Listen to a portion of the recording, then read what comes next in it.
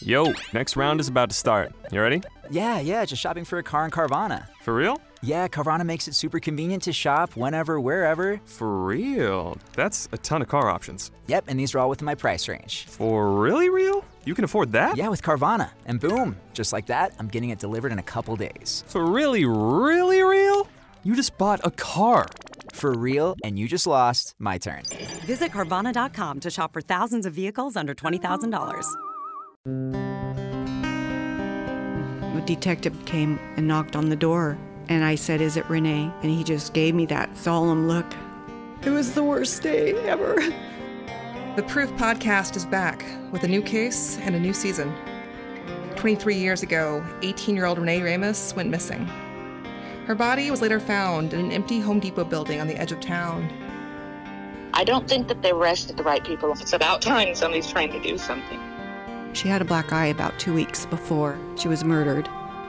They are involved. They definitely had her body and her backpack. You know people are going to judge you, right? Of course. They're judging me now. They've been judging me damn near my whole life. You can listen now to Season 2 of Proof, wherever you get your podcasts, and follow along with us as we reinvestigate the murder at the warehouse. I have to ask, did you kill Renee? Yo, next round is about to start. You ready? Yeah, just shopping for a car in Carvana. For real? Yeah, Carvana makes it super convenient to shop whenever, wherever. For real? That's a ton of car options. Yep, and these are all within my price range. For really real? You can afford that? Yeah, with Carvana. And boom, just like that, I'm getting it delivered in a couple days. For really real? You just bought a car. For real, and you just lost my turn. Visit Carvana.com to shop for thousands of vehicles under $20,000. I'm Alice. And I'm Brett. And this is the Prosecutor's Legal Briefs.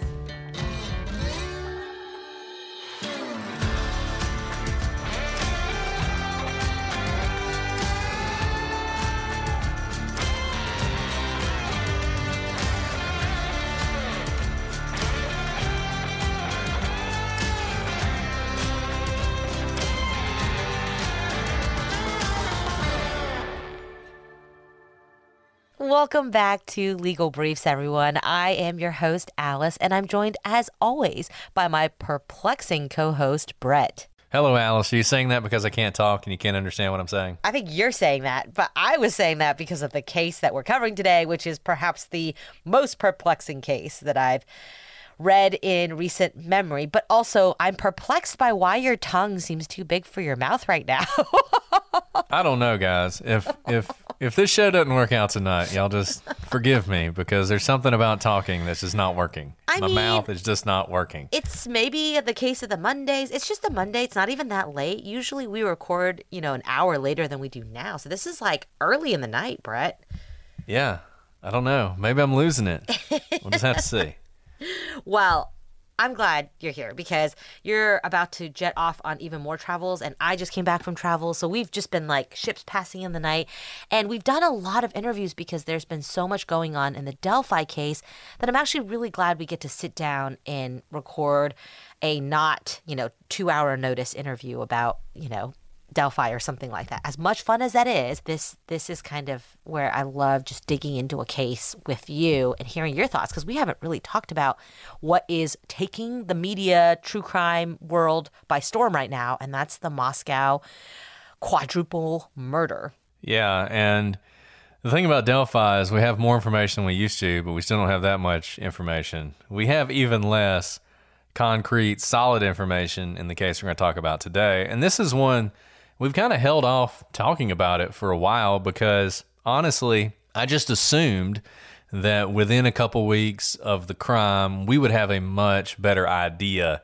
of exactly what happened and what motivated it, even if we didn't know who did it, even if the police hadn't made an arrest. And so we just kind of kept waiting, and people kept asking and emailing and DMing us and everything else. And at some point, we just decided, let's go ahead and do an episode on it.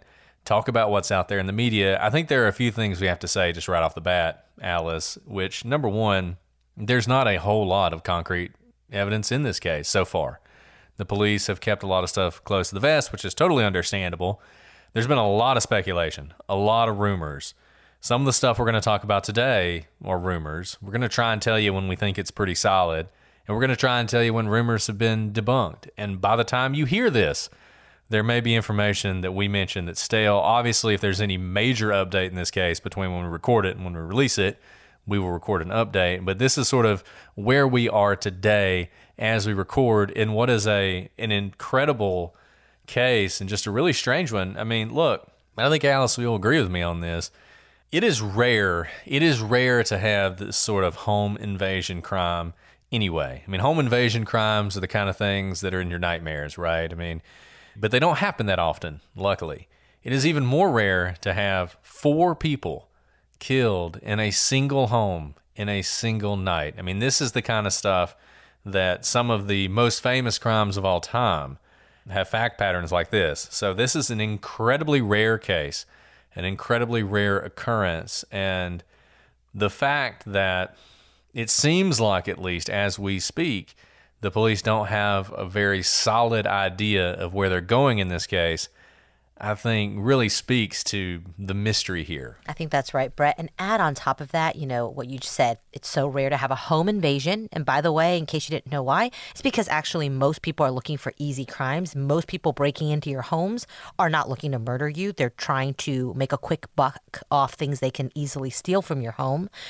And second, not just a quadruple murder, but a quadruple murder with other people in the house at the time of the murder who were unharmed and currently are not suspects and don't seem to be kind of a part of the inquiry into who the perpetrator or perpetrators are. I mean, this is a nightmare, a real nightmare. I think everyone's greatest fears come true, to be murdered in your own bed in the safety of your home with other people around. I mean, there's so much about it. The victims are so young. This is a college town. I mean, Moscow, people act like it's the tiniest town in America. It's actually not. I mean, it's not like a podunk middle nowhere town, but it's pretty small compared to a lot of places. It's not the kind of place, to use the cliche, things like this don't happen in places like Moscow until they do. And I think that's one of the reasons there's so much about this case that's captured people's imaginations. It is in some ways, and don't take this the wrong way, because people get all sort of upset when you talk about cases and the way you talk about them. But in some ways, this is sort of the perfect true crime case. You can understand why this has become such a big deal because of the victims, the sympathy that you have for them, the fact that they're young, the fact it's in the college town, the fact that it's a home invasion, the fact that there are 2 survivors, the fact that it was done with a knife. All these things combined together to make this case interesting. So let's dive into it. Let's talk about what we know and sort of what we see here. Some of this is going to be speculation, but I mean, that's why you come here, right? I mean, if you came here for just the facts, you could read those in the newspaper. So we will speculate a little bit, but hopefully it'll at least be interesting to you to help you understand this. So the victims, I'm going to do the best I can with their names, and if I get any of them wrong, feel free to correct me. Kaylee Goncalves was 21, and Kaylee was best friends from high school with another of the victims, Madison Mogan, who was also 21. So they were best friends together, and we're going to talk about some of the dynamics of the house in a second. But these two had known each other for forever. They'd gone to high school together. Now they're going to college together, and they're rooming together. In addition to them, they're sort of group one. And you'll see, kind of based on the pictures, almost all the pictures, Kaylee and Madison are together. I think they served actually as bridesmaids recently in one of their sisters' weddings. I believe they were in the same sorority. All their pictures, you didn't have to splice them together. They seemed to always be together. They posted on social media about things they did together. And as a lot of people do in college, best friends lived together, and that's what they did here. And it's often described as the Moscow Four, but I think it's worth considering this is really the Moscow 2 and the Moscow 2. These 4 people were friends, obviously, and they're living together. But those of you who've ever lived in a situation like this, when you're in college or you're in law school, you're living in a big house with a group of people, in this case, 6 people total in this house, you're going to be closer to some than others. And some of it's going to be a matter of convenience because maybe you and your best friend can't afford the place you want. You really like this place, but you need somebody else to fill up the other bedrooms. And so you find some friends. I know in law school, I lived in a house with 4 guys. There were 4 of us total. I was really good friends with one of them. I had been friends with the other, but kind of fell out. And then frankly, I didn't really like the third guy.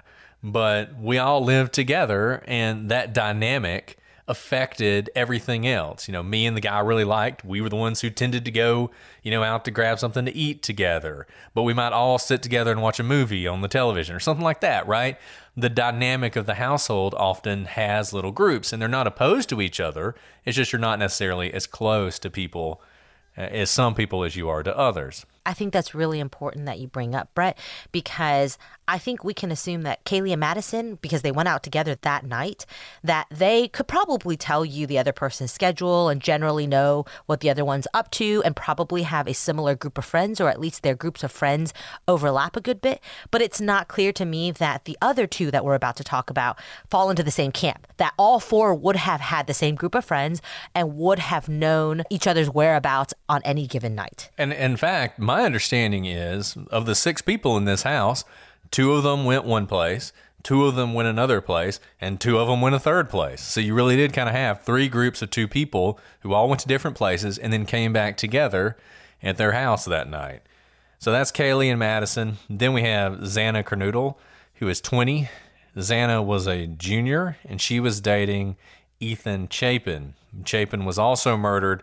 He was 20. Now, he was a freshman, and he was also a member of the Sigma Chi fraternity. He did not actually live in the house, but he was dating Xana, and he was staying over that night. Right. So here we have 2 girl best friends and then a couple that were dating. So pretty much so far, it's all a very regular kind of college rental house. Now, the murder that we've been talking about occurred on a Saturday night. Ethan and Xana had gone to a fraternity party at the Sigma Chi house, where Ethan was a fraternity member. Maddie and Kaylee had gone to the Corner Club Bar, and they left the bar around 1:30 a.m., and they hit up a late-night food truck.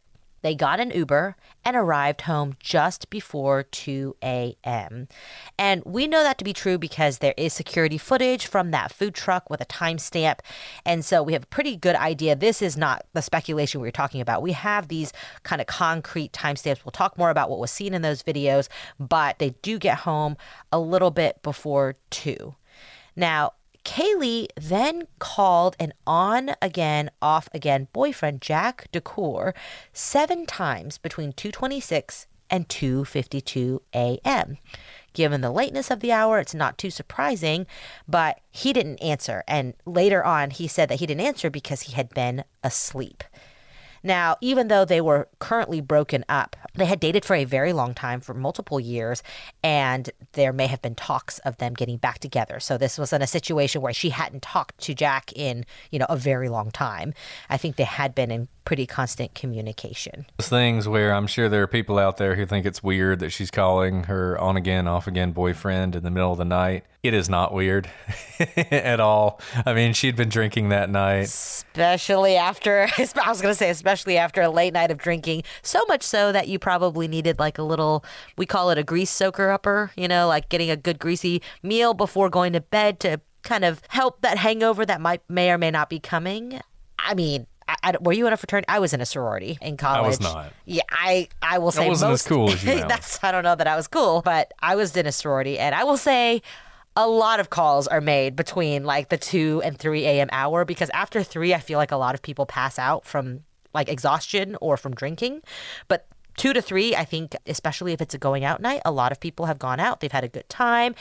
People tend to call exes or people that they might want to come over to hang out in a romantic sense. So I'm not saying that's what happened here, but I don't think this is that strange. So I don't know this for a fact in Moscow, Idaho, but I'm going to guess that the bars close around 2.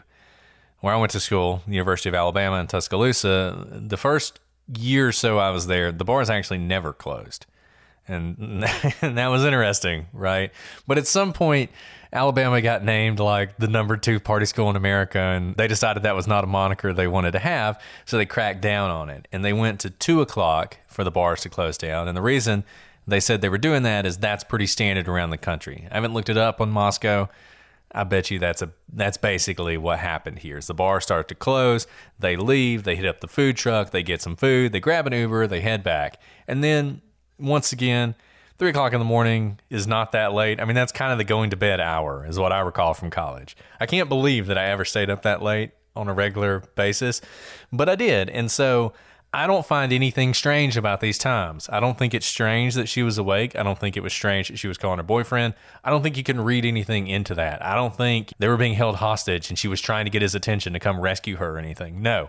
I think what we can say for certain based on this is there was no crime before 2:52 a.m. Whatever happened after that. Yeah. So this is an interesting house. First of all, I think it's worth talking about. It's a 3-floor house. In the college town I went to, really it was like any room that could be a bedroom was rented out by the landlords and it didn't really matter. But this particular house was 3 floors. The first floor, almost like a basement, because I think the living space was mostly on the second floor, and then the third floor. There were 2 people in the house when the murders happened who lived at the house, and they both lived on the first floor.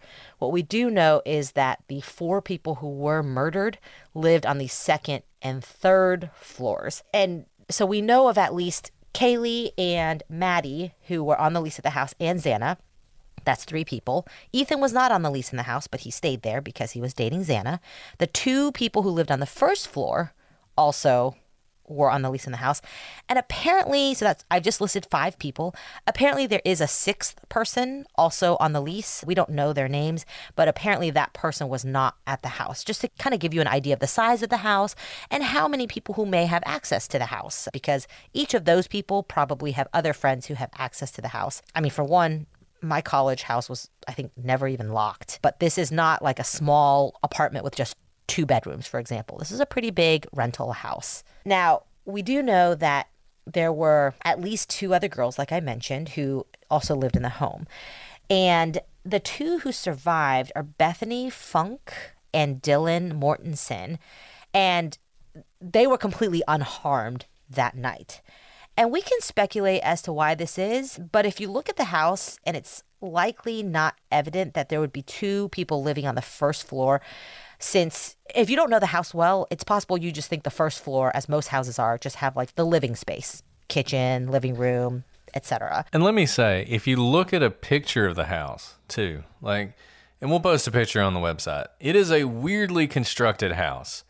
So this first floor is it almost looks like if you look at it from the side, it almost looks like a staircase. Like you have this first floor and then attached to it, kind of higher up, to the right. I mean, imagine this. You got like a box, and that's the first floor. And then to the right of it, you have another box that's a little higher, and that's the second floor. And then on top of that's the third floor.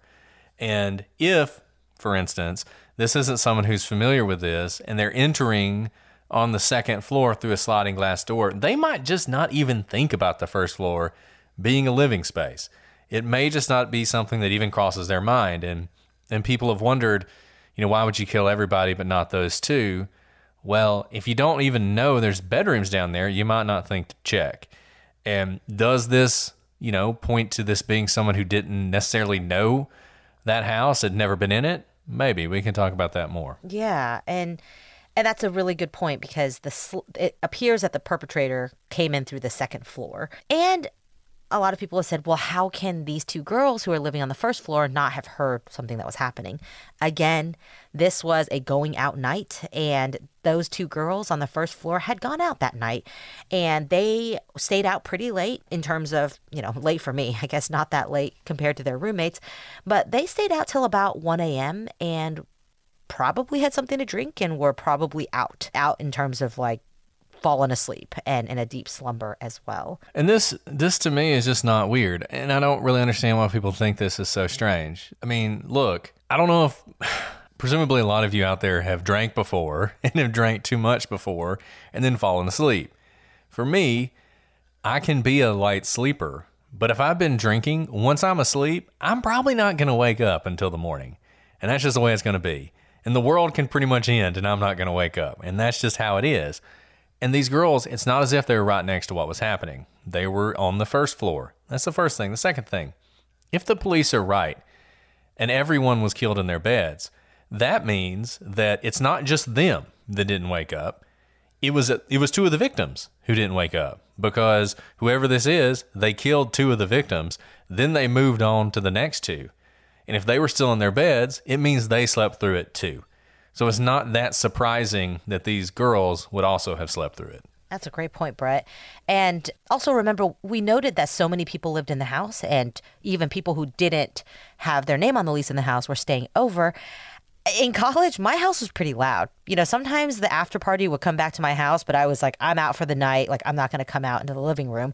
So sometimes there was a lot of ruckus in my house, especially if there's 6, maybe 7 people who regularly stay over at your rental house, and you may not even think that any commotion is something out of the ordinary. Put on top of that, you might be in some kind of alcohol-induced slumber and not inclined to be an easy waker. So again, I think so far, putting it into context of where they are in life and kind of the time of night and what was going on before, so far it seems pretty run-of-the-mill. Yeah, and I think this is a really important point. I think everything Alice is saying is really important to remember. And just keep this in your mind when you're watching the news and you're hearing people, and everybody always wants to sensationalize everything, right? Because it's better for ratings. And just pull back a little bit. This is a college place. You get used to the noise. I can sleep through things that I probably wouldn't be able to sleep through otherwise because I lived in a house not unlike this. Like I said, there were 4 of us in our part. There were 2 people downstairs. It was a house that essentially the rental person had divided into, there were 3 floors, but he sold it as the first floor apartment that had 2 bedrooms, and then the second and third floor apartment that had 4 bedrooms. But it was really one big apartment. And in fact, we knew the people downstairs. So people were coming and going all the times. The walls were thin. You could hear things all the time. You learn to ignore it. And certainly, whatever you're hearing, unless it's very obvious, you're never going to assume, is someone stabbing my roommates to death? You're just not going to think that. You're going to rationalize it away. So whether they just slept through it or whether they heard something but didn't think anything about it, I just don't think it's necessarily significant. Maybe it'll turn out to be, but I don't think it is. And I think particularly when you look at the type of crime that was committed here as we continue to go through this, highly unlikely, I think, and I'm sure, if you're on Reddit, close your ears because this is going to upset you. I think it is unlikely that 2 young women committed this crime. That's one thing I'm going to throw out there. And these 2 roommates, or 2 young women, I don't think they did this. So police believe this was not someone in the home. They believe that someone entered the home through a sliding glass door on the second floor between 3 and 6 a.m. 3 a.m. obviously because it had to be after all these phone calls were being made. Now, we've talked about these 4 people who were killed. They were actually in 2 separate bedrooms is what we understand. So Maddie and Kaylee were on the 3rd floor, and they were actually in the same bedroom, in the same bed. Ethan and Xana were in her room on the 2nd floor, in the same bed. So you can imagine someone comes in through the 2nd floor glass door. What we've heard is the police think that Ethan died first. Now, that could tell you a couple different things. One could be that the person was familiar with his home and knew who would be in it and knew that it was important to go to that 2nd floor room and kill Ethan first because he is the only male in the home and he's going to present more of a challenge. Or it could just be that whoever came in, 2nd floor, they went to the first room they found, they killed the first people they found, and Ethan was the first person. Either way, they then moved on to the 3rd floor and killed Maddie and Kaylee. And I think this is really important that these 4 people were in 2 beds because I think this goes more towards someone who is like sweeping the house to kill everyone they find, right? They've made it to 2 bedrooms and they may not know that the 1st floor even had anyone who slept there because when you kill this many people out of the 2 beds, it seems more like a total elimination rather than a targeted attack at one person. Because think about it, if the target were someone on the 2nd floor, why go to the 3rd floor? Why risk being caught? Do your business of whoever you need to finish. Maybe finish off the person who's the only witness in the same bed on the 2nd floor, but then run. And it seems highly unlikely that if they were targeting Maddie or Kaylee on the 3rd floor, that they did a double oopsie because clearly one of those people, Ethan, was not Maddie or Kaylee. He's a man, not a woman. It seems strange that they would oopsie kill 3 people before they finally got to the right person. So what I'm seeing so far is just like someone who's sweeping a room almost like military-like to eliminate every living person that they see along the way. And as we're going to talk about, there's been a lot of speculation that Kaylee was the focus of this attack. But what Alice says, I think, makes a lot of sense. If Kaylee is the focus of this attack, then I think it almost has to be someone who wasn't very familiar with the house, that knew she lived there, but that was all they knew. And so they went in there planning to kill her. They went in the second floor. They found the people on the second floor. They killed them. It wasn't her. And so they went to the third floor. If this is someone that knew her well, if it was someone that was intimately familiar with her, I don't think they would have done that. I think they would have gone directly to the third floor and killed her. The only possible exception to that is if they were so depraved that they thought, I am willing to kill everyone in that house to get to her, just to prevent the possibility that the people on the second floor would wake up and confront me as I fled, I'm going to go ahead and kill them too and eliminate them and then go for her. And if you're going to do that, might as well cover all your bases and kill the people on the first floor too. If you were so intimately familiar with Kaylee and her living situation. Yeah. I mean, it's just walking through that and the fact that did you do it with a knife? As we're going to talk, we're getting a little bit ahead of ourselves, but you think through this, if you're prepared to kill multiple people, I mean, to me, a knife is not the type of weapon I would use, but I guess if you use a gun, it's loud. I don't know. It's all speculation there, but nevertheless, let's keep going. So I've read 11, I've read noon. We'll go with it around noon. Someone calls 911 to report an unconscious person. And this is all very strange, but I think some of this may be just, we don't necessarily have the best information here. So we don't necessarily know exactly how this went down. We just know what's been reported. It's been reported that this was an unconscious person. That seems a little strange to me because what we do know for certain is this was a very bloody crime. So I don't know how you would walk into one of those rooms and think somebody's just unconscious, but that's what's been reported. Now, according to media reports, the caller was not one of the surviving roommates. It was a third person who was using one of their phones to make the call. Like I said, that'll get fleshed out later. Some weirdness there. Not exactly sure what's going on. When the police arrived, Kaylee's dog, Murphy, apparently was there, though it's not entirely clear to me if the dog was in the house at the time of the murders. I have read that the dog was put up in another room. Whether that was what they did every night, whether that's unusual, I can't say. But obviously, one of the reasons people think this is significant is this is the dog that didn't bark situation. The dog obviously wasn't going crazy because he didn't wake up the other roommates, I guess, is sort of speculation. But the dog thing is something that I think it will either be explained away very simply, like the dog wasn't there that night, or it might become kind of significant. We'll just have to see what happens. Yeah, and it could be significant because if the dog didn't bark, it could indicate that the dog knew the person who was the perpetrator. Now, one theory I've heard about the unconscious person thing, because that struck me so weird. My understanding is this is an incredibly gruesome scene. There was no question that all four of them had been stabbed to death and there was blood everywhere. So I don't think anyone would have described them as unconscious. But what I've heard, and this might make more sense, is that the unconscious person was actually one of the surviving roommates or someone who walked into the scene and fainted, had actually run away from the scene and fainted, and someone used that roommate's phone to then call the cops. And the unconscious person is not referring to one of the murdered victims, but rather one of the people who happened upon the murdered victims and passed out because it was so gruesome. It's an interesting theory. That is complete speculation. It's an interesting theory. I'll be interested to see how that. Yeah, and I do think out. that needs to be explained away a little bit if we ever hear the 911 call, because if the unconscious person is referring to one of the four victims, that is, people will just go out the wazoo with their theories, because this is like a lot of the other 911 calls that we have analyzed to death. Like the Ellen Greenberg, we've talked a lot about that 911 call not describing actually the knife that was protruding straight out of her chest. That's strange, the fact that the protruding knife wasn't described, or that she was maybe in a position that was impossible for her to be in, being described on the 911 call. So either way, I think it's of note if one of the victims was described as unconscious. Yeah. So and particularly when you look at how these people were killed, all four were stabbed to death. They were likely asleep when the stabbings began, at least according to the police. Apparently, some of them did show defensive wounds, which is not surprising because two people in one bed, even if you stab one of them, the other one's going to wake up and fight back. There were no signs of sexual assault. The 4 were killed with a fixed blade knife.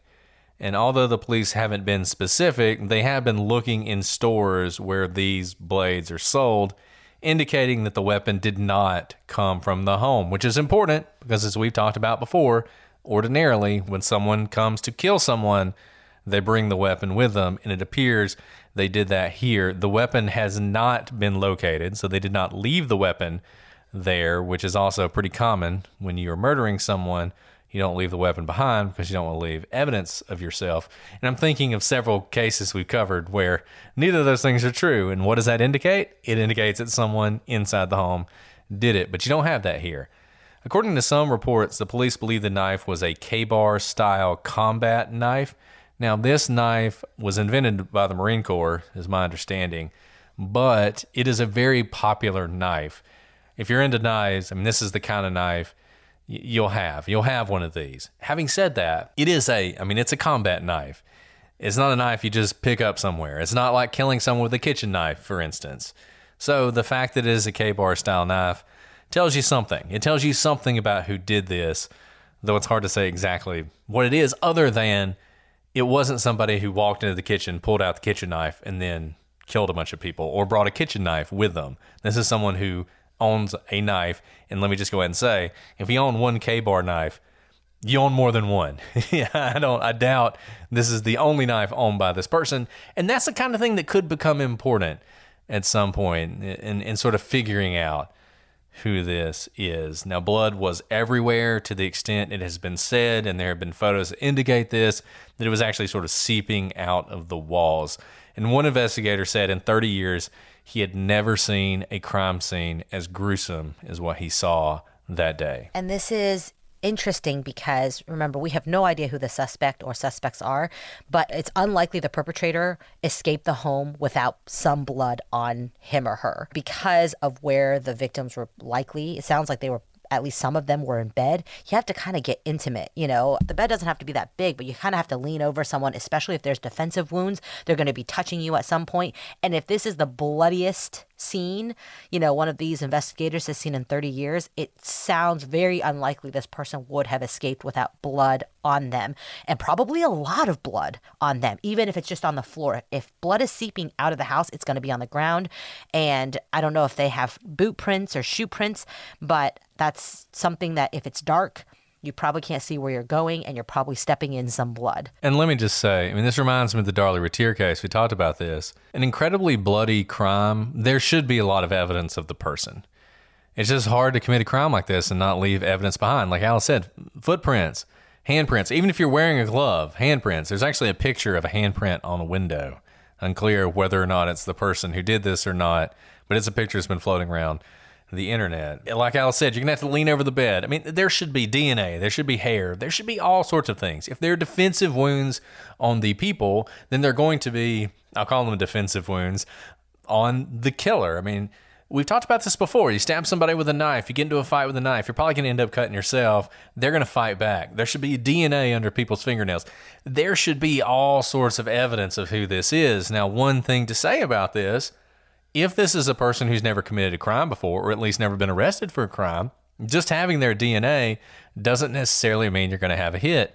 As we've talked about on DNA, just because you have DNA, if you put it into CODIS and it's an offender who's never offended before, you're not necessarily going to get a hit. It's one of the reasons the genetic genealogy is so exciting, because it's another database of DNA. And this might be the kind of case where you're going to have to end up doing something like that. This is a college town. You could imagine that the killer is a college kid. Their DNA might have never been in a database. So even if you have it, it could be an unknown subject. You got all this evidence of them, and if you find them, they're going to be dead to rights. You're going to convict them easily. But first you have to find them, and so far they haven't done that. Right. Now, let's talk more about this house. Some have described the house as a party house, but neighbors report that while there were some small parties, kind of like what I was talking about, with that many people, even if every one of the roommates were home, it's almost a small party. The house was usually quiet by about 10 p.m. This also makes sense with the patterns of all of the roommates who slept in the house that night. None of them had a party at the house. They all went to parties outside of the house, and they all came home to sleep around 1 or 1:30 a.m. Now, police appear to have no suspects. We haven't heard anything from them. It's possible they haven't told us, but it really doesn't seem like they have honed in on anyone. But they have said that the, quote, totality of the circumstances lead them to believe this is a targeted crime and not a murder-suicide. Now, the police have ruled out a number of suspects, including the survivors we talked about who lived on the first floor, which I think is important. Basically, everyone who we know in this story has been ruled out. And that's the survivors who lived on the first floor, Jake, the ex-boyfriend, and a man at the food truck who apparently was standing by and could be seen in the security footage, and the Uber driver who dropped off Maddie and Kaylee back home after they were at the food truck, and whoever called the 911 call who apparently was not one of the roommate survivors. There are rumors that Kaylee had a stalker, but those suggestions are unconfirmed. They seem to be coming from other sources, not the police. They are coming from other students at the university, from anyone who's willing to talk to the media.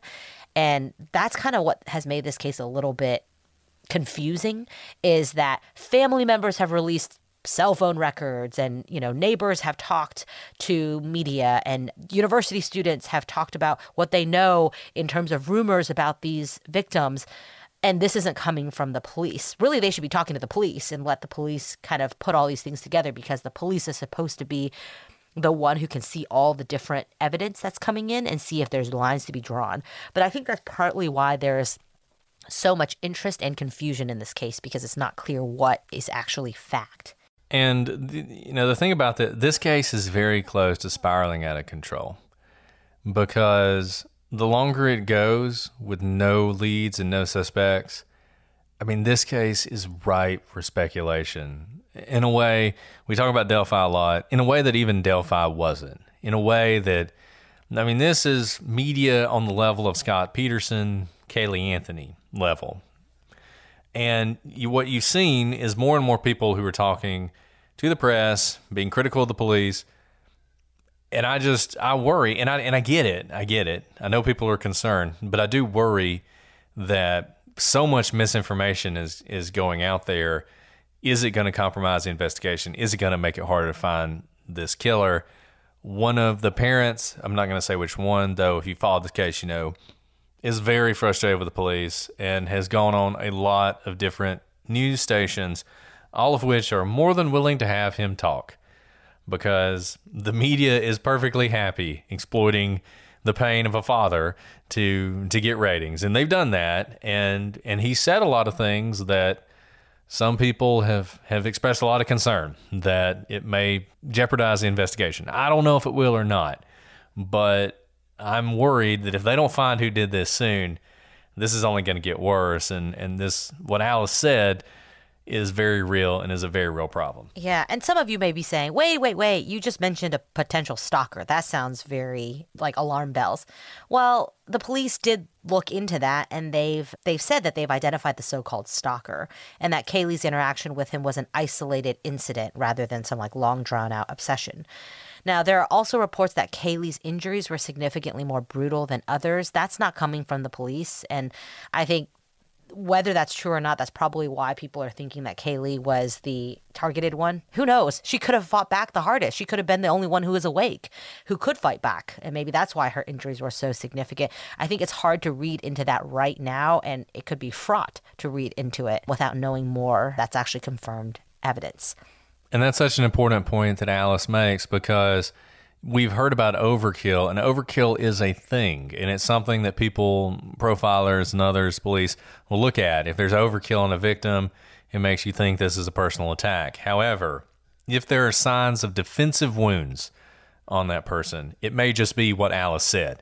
The person who fights back the most may also be the person who is stabbed the most or beaten the most or shot the most, because the attacker is trying to neutralize them, and it is purely an artifact of that. So if she was the one who was woken up, imagine she's not the target. Imagine that it's her best friend. It's Madison who's the target. And so the person goes in there, and the first person they attack is Madison.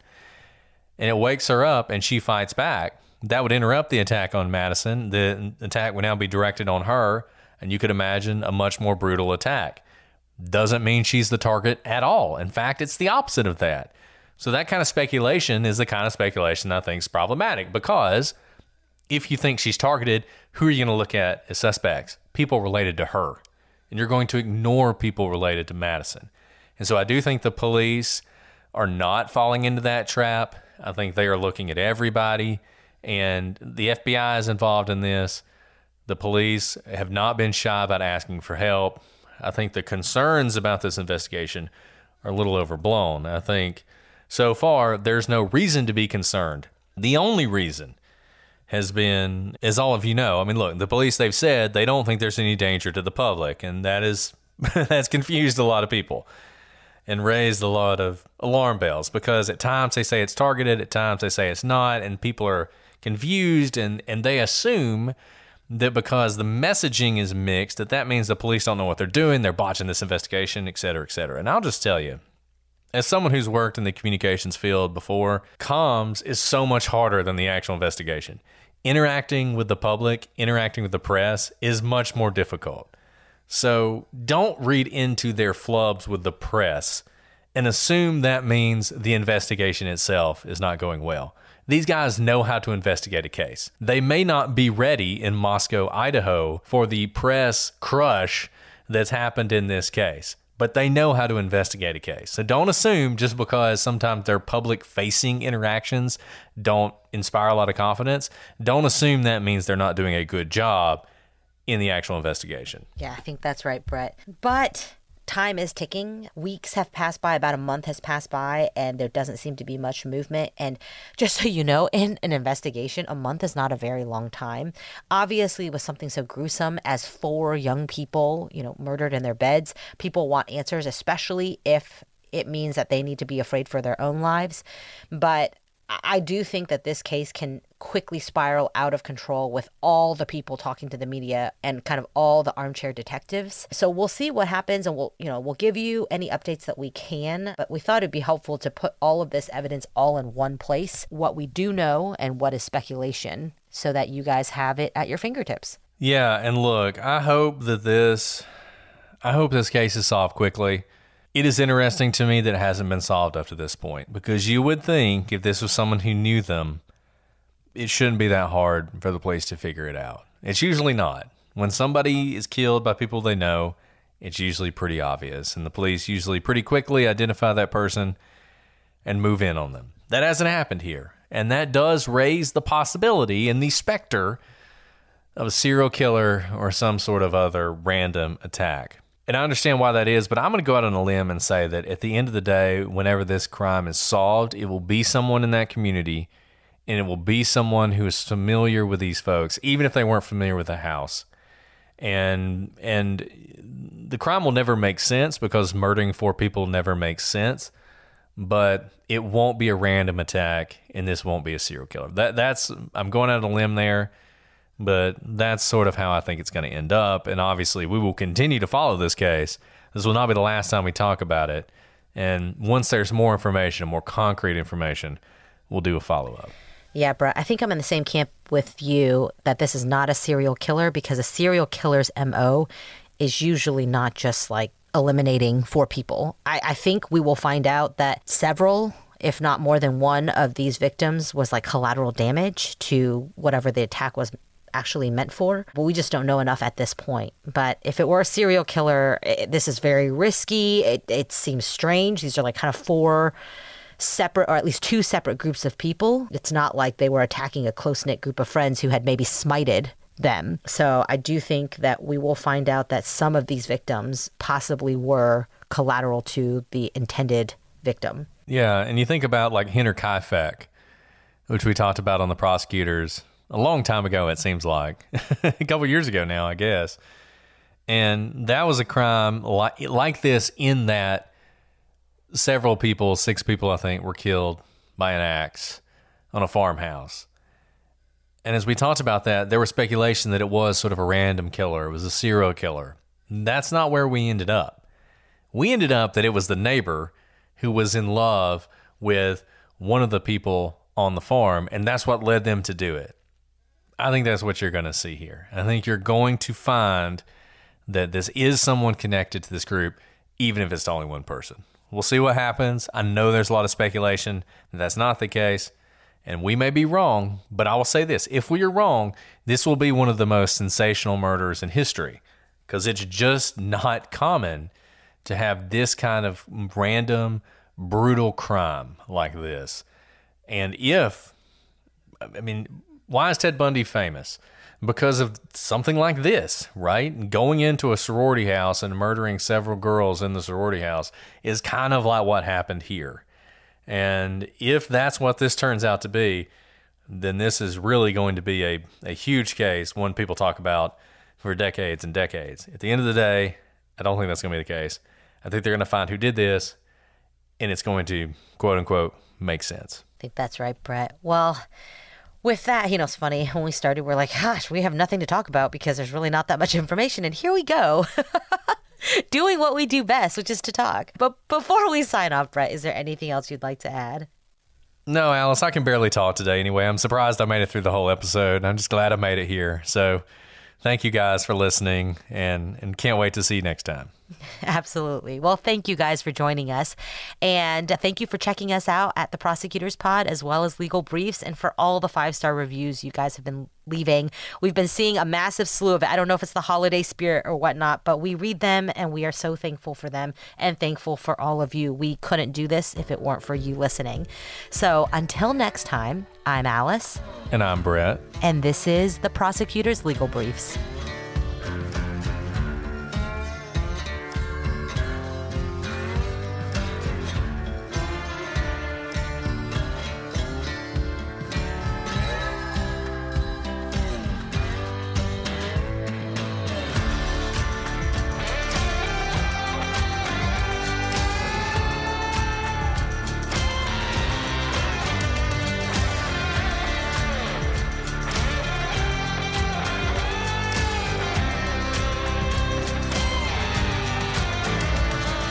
Pronounced a couple different ways, but I heard one where it seemed like people knew what they were talking about, and they pronounced it Goncalves, and they had the dad on, and they introduced him as Goncalves, and he didn't correct them. Okay. So I'm sure if it's wrong, someone will correct us, but maybe just note that we think that's the pronunciation. Yep. Okay, let's start. Because I think you need to go to sleep. I can do something. We're going to get through this, and it's going to be fine. Okay. I'm not tired. I just can't talk. It's I've okay. lost my talking maybe ability.